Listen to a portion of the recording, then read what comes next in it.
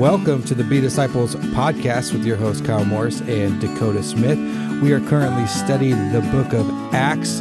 Thank you for joining us and listening into our podcast. We hope that this discussion blesses you today and can continue to equip you to go out and make disciples. How's it going, Dakota? Good. Hey, we are getting ready to actually live out the Great Commission to an extent, the extension of the book of Acts. I don't know about you, I try to do it every day, you know. Oh, wow, one upper. That's great. Thanks so much. Yeah, no problem. Wow, the first shall be last, the last will be first. Punk. No, we're getting ready to go to Mexico. Yep. And it's really exciting. There's 8 of us from the church going, 2 from outside the church joining us, translators and things of that nature. But we're going to Puerto Peñasco, Mexico.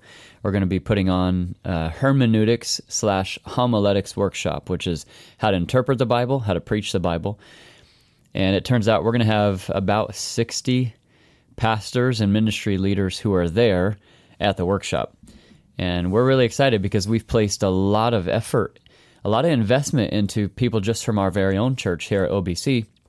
And now we're going to go down, we're bringing our own lay leaders to train pastors down in Mexico. I don't know about you, but I'm excited to go back to Phoenix for a little bit, see some loved ones, get in the warm weather, maybe do a hike on our downtime, but then to drive down to Mexico and really do the Lord's work. I'm excited. Yeah, it's always fun to, we're going, the purpose is going to Mexico, but it's always fun to touch base with people in the Phoenix area and see some mentors of ours and go to church and watch them preach, because, you know, when you're pastors, you don't get to go watch people preach very often. Right. So just to sit in the audience and listen for a Sunday, I always look forward to that, because it's like, oh, I don't have to do anything today. I could just listen. Just to attend. So, yeah, so we're going to equip and teach, but we're also going to grow and learn as well. It's our first time doing something like this on this level, like a conference scale. So I think that's going to be fun. It's just good experience. And we're doing it with a language barrier. We are. So that'll add a unique twist to it. We're going to have translators, which will help. One thing that I never saw coming, I thought we were going to do a small workshop for 10 or 15 pastors, which I would have been okay with. But the fact that the number's raised to 60 as of last week, and now we've capped the number. I don't think anybody else can sign up. Of course, the Lord can intervene and we could have a couple more, but really, I'm just excited that the Lord is opening this door. This is something that's been on my heart for years. I've just been too young to think I could accomplish it and do it, but this idea is now kind of flourishing, and I've always dreamed of traveling and training pastors, you know, on a periodic basis. So I'm really excited with what we're about to do. Yeah, it's going to be exciting. So now we're in the book of Acts. We're in chapter 3, and the apostles they're going out to live out the Great Commission. They are. Is what they're doing. And so we just talked about the healing of the lame beggar who was outside of the temple. Peter and John were there and healed them in the name of Jesus. And so now we're going to pray, and then we're going to read the passage. Absolutely. Let's go ahead and pray. Yep. Father, I thank you for this marvelous day that you have given us. I just thinking of your power, your love, your grace, your assurance, and all the things that you give us that we do not deserve. But Lord, you love us, and let us read your word today for it to make an impression on our hearts, so it's something that we go out and do. That isn't something that we hold back, but we make sure that we go and we preach the gospel, teach people, equip people to do the ministry, which is to reach more people for you, Lord. Just bless this time, bless our conversation, and thank you for all those who are listening to be equipped as well. In Jesus' name, amen. Amen. So what we're going to Mexico to do is to train pastors and ministry leaders how to interpret the word and how to preach the word. Well, what we're now dealing with in this very passage today, Acts chapter 3, verses 11 through 26, is Peter's second sermon. Back in chapter 2, he had his first sermon after Pentecost. Now he has his second sermon. You're seeing this boldness, right, in Peter? Yeah. He denied Christ 3 times. He was kind of dumb pre-Pentecost. Now he's an apostle. He's filled with the Holy Spirit, and he moves away from his cowardly nature in the flesh to now he's preaching bold sermons. So I think one thing to analyze as we read this today is what type of preacher is Peter, and what does he incorporate into his preaching? Maybe this is just a very fitting passage for what we're about to go and do, but I want to suggest that we read the passage all together just to start, and then we kind of work through verses 11 through 16, and then we could work through verses 17 to 26 on the second half. Are you okay with that? Yeah, let's do it. Okay. Verse 11, while he was clinging, that's the man who was healed, while he was clinging to Peter and John, all the people ran together to them at the so-called portico of Solomon, full of amazement. But when Peter saw this, he replied to the people, Men of Israel, why are you amazed at this? Or why do you gaze at us as if by our own power or piety we had made him walk? The God of Abraham, Isaac, and Jacob, the God of our fathers, has glorified his servant Jesus, the one whom you delivered and disowned in the presence of Pilate, when he had decided to release him.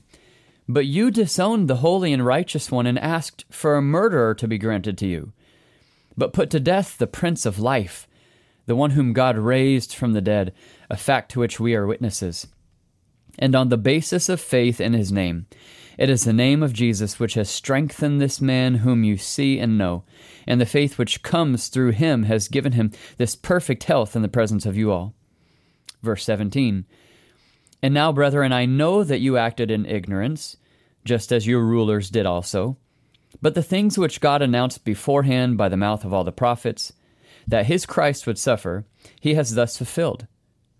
Therefore repent and return, so that your sins may be wiped away, in order that times of refreshing may come from the presence of the Lord, and that he may send Jesus, the Christ appointed for you, whom heaven must receive until the period of restoration of all things, about which God spoke by the mouth of his holy prophets from ancient time. Moses said, The Lord God will raise up for you a prophet like me from your brethren. To him you shall give heed to everything he says to you. And it will be that every soul that does not heed that prophet shall be utterly destroyed from among the people. And likewise all the prophets who had spoken, from Samuel and his successors onward, also announced these days. It is you who are the sons of the prophets and of the covenant which God made with your fathers, saying to Abraham, And in your seed all the families of the earth shall be blessed. For you first God raised up his servant and sent him to bless you by turning every one of you from your wicked ways. So this is at least the portions of the sermon that are recorded, the main portions of the sermon that Peter preaches to all the people, mainly to Israel. Kyle, if you were to identify what type of preacher Peter is and what he incorporates into his preaching, what just hits you right off the bat? And then maybe this answer and this discussion will develop as we go. Yeah, I mean, he's responding to the event that just took place. There's this man who's been healed, and his response is to the men of Israel. We know that because he says it, right? Men of Israel. And he starts by just pointing out what they missed, right? You missed the Messiah. You missed the Messiah. And jumps right off the page right away. You missed the Messiah. You even put him on the cross. Yeah, you more proactively, you disowned him. Right. You were actually part of the process and part of the problem. Mm-hmm. And so there's this conviction that he starts with, recognizing, for one, who healed this man. It was Jesus. Yeah. And the same man who healed this is also your Messiah, in which you which you replaced him on the cross with a murderer. Right. And so it's a real convicting place. Like, if you can see what just happened here, you need to recognize who did it. And it's not Peter, it's not John, it's Jesus. You're saying that he's pointing out sin in his sermon. Right. I mean, that's the heart of the problem right away. And so that's a big place where he starts. I think with most sermons, most places, I mean, we have to recognize who Jesus is. We have to recognize we're sinners. I think of all the letters Paul writes, he starts off that way, right? Who's Jesus? That's right. Who are we serving? Why are we serving him? Peter starts the sermon off the same way, in a sense of showing these men, you're sinners, you missed the Messiah, here's who really healed this man, and this is who we need to be looking towards. Well, we just had a meeting this morning in preparation for this Mexico ministry workshop that we're conducting, and we worked through the text this morning of 2 Timothy chapter 4, verses 1 through 5 primarily. And I think Paul actually supports what we're talking about here. Look what he says to Timothy, 2 Timothy 4, verse 1, I solemnly charge you in the presence of God and of Christ Jesus, who is to judge the living and the dead, and by his appearing in his kingdom. Preach the word. Be ready in season and out of season. Really, that means when it's convenient and it's not convenient. And here it is, reprove, rebuke, exhort with great patience and instruction.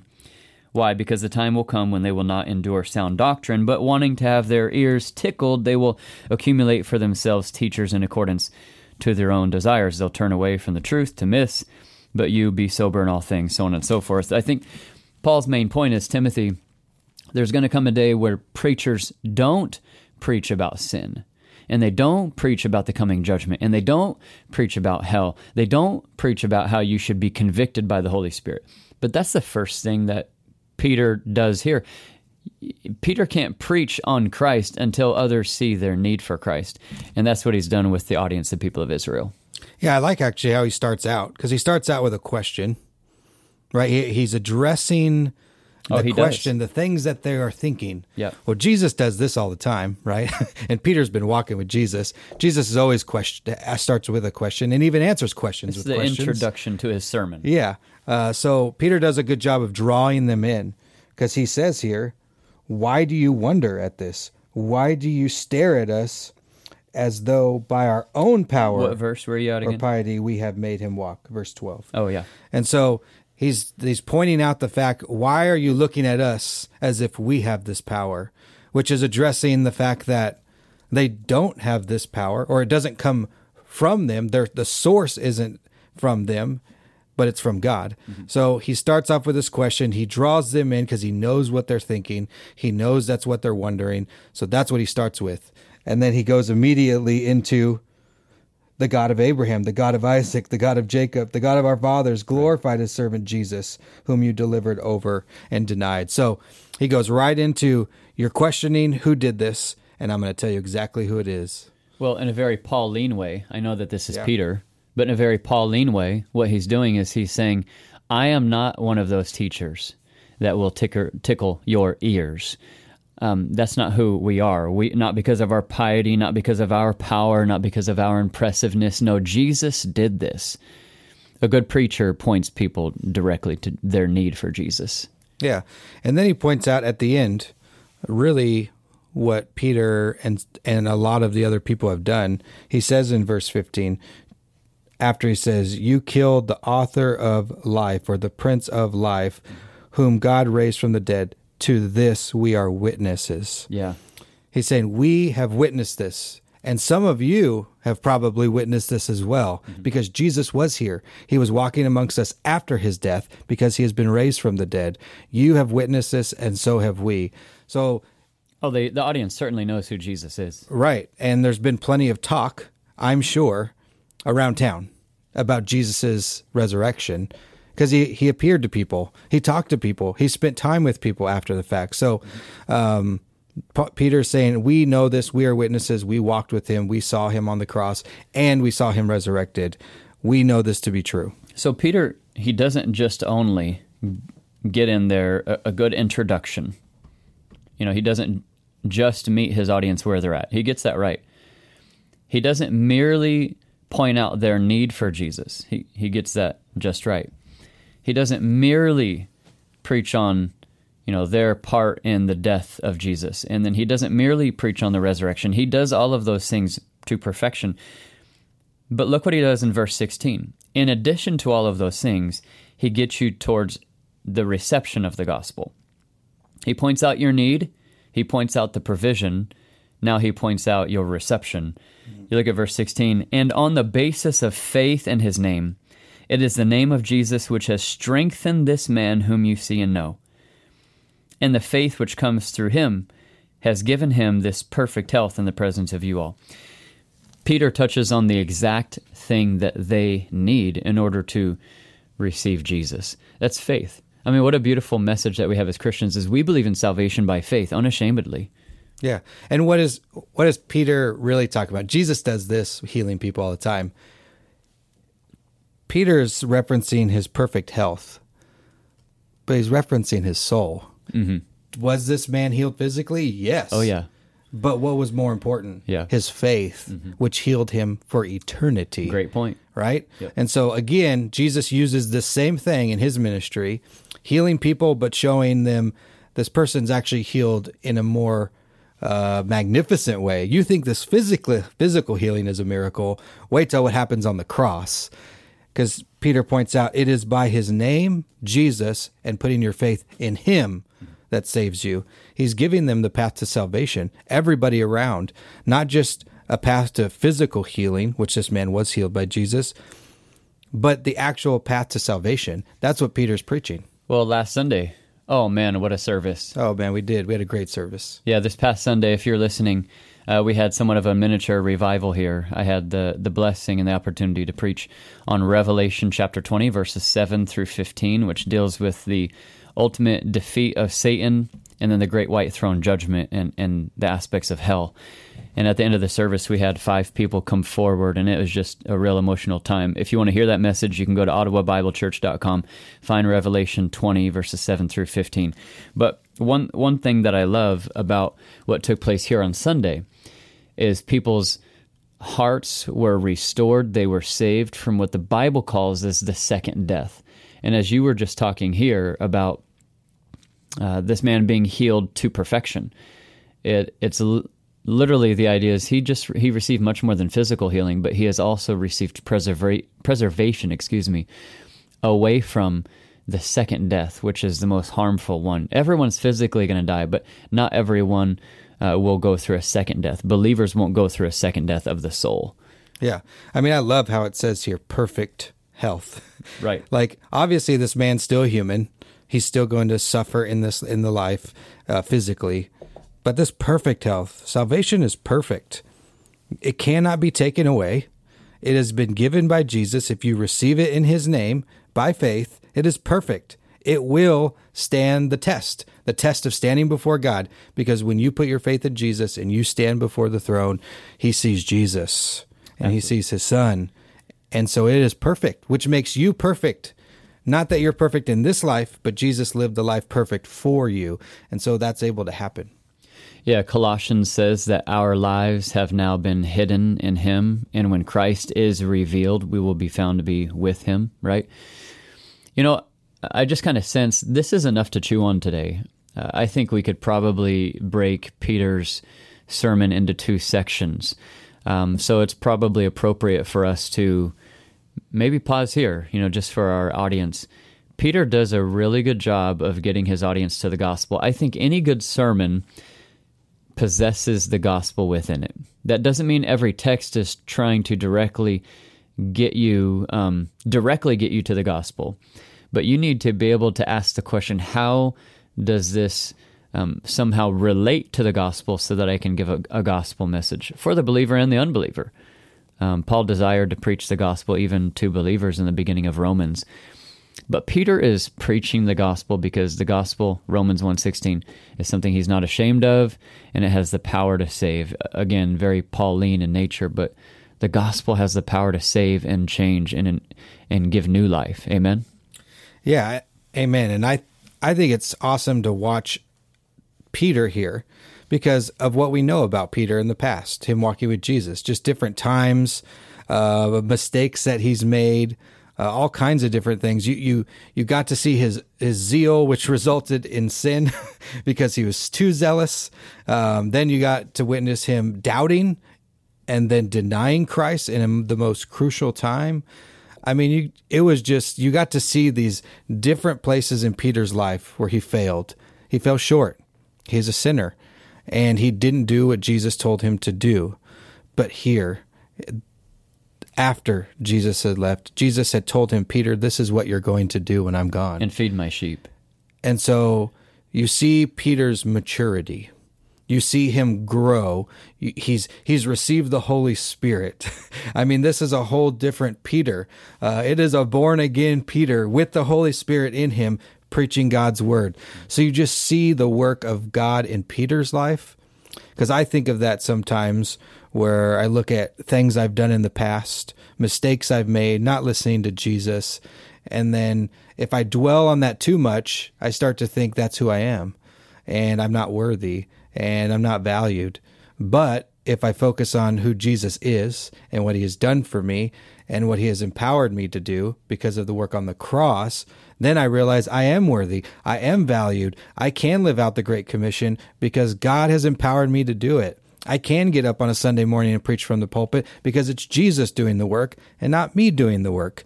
And that's the most important thing I see here with Peter is the work in Peter's life, which we can relate to and say, that was me. And now Jesus has empowered Peter to go spread the gospel.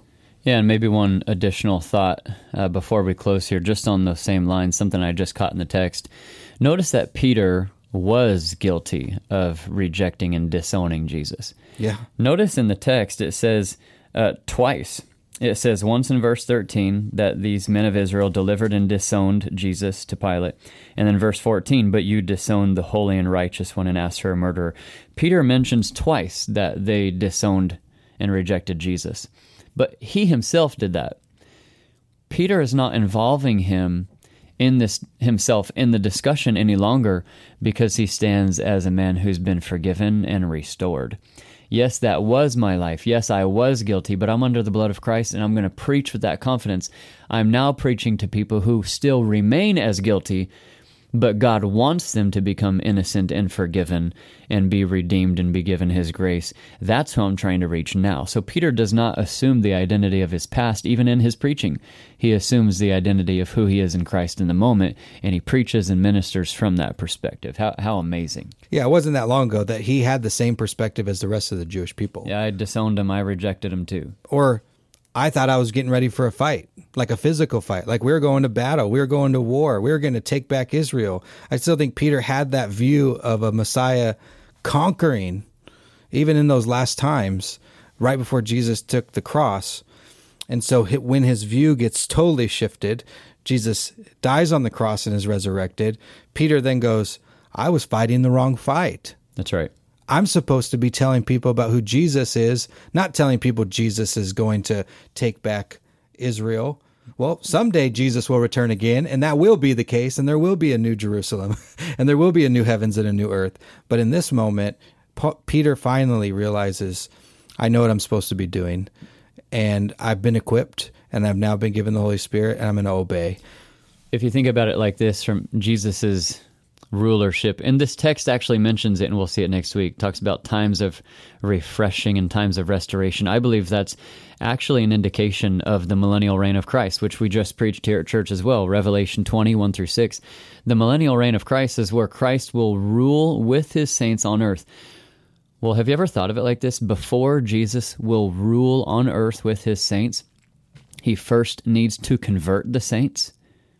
Like without citizens of heaven to join him, all it will be, everyone in the millennium would just be those who bow down to Jesus with an outward conformity. But Jesus wants the saints with an inward conformity to join with him. Amen? Amen. Thank you so much for listening into the Be Disciples podcast. We are here to talk about God's Word, equip you to go out and read the Word with people. I encourage you, go and make disciples. What that means is, ask somebody to coffee, bring your Bible, have a conversation, be intentional about opening it up and sharing God's Word with them.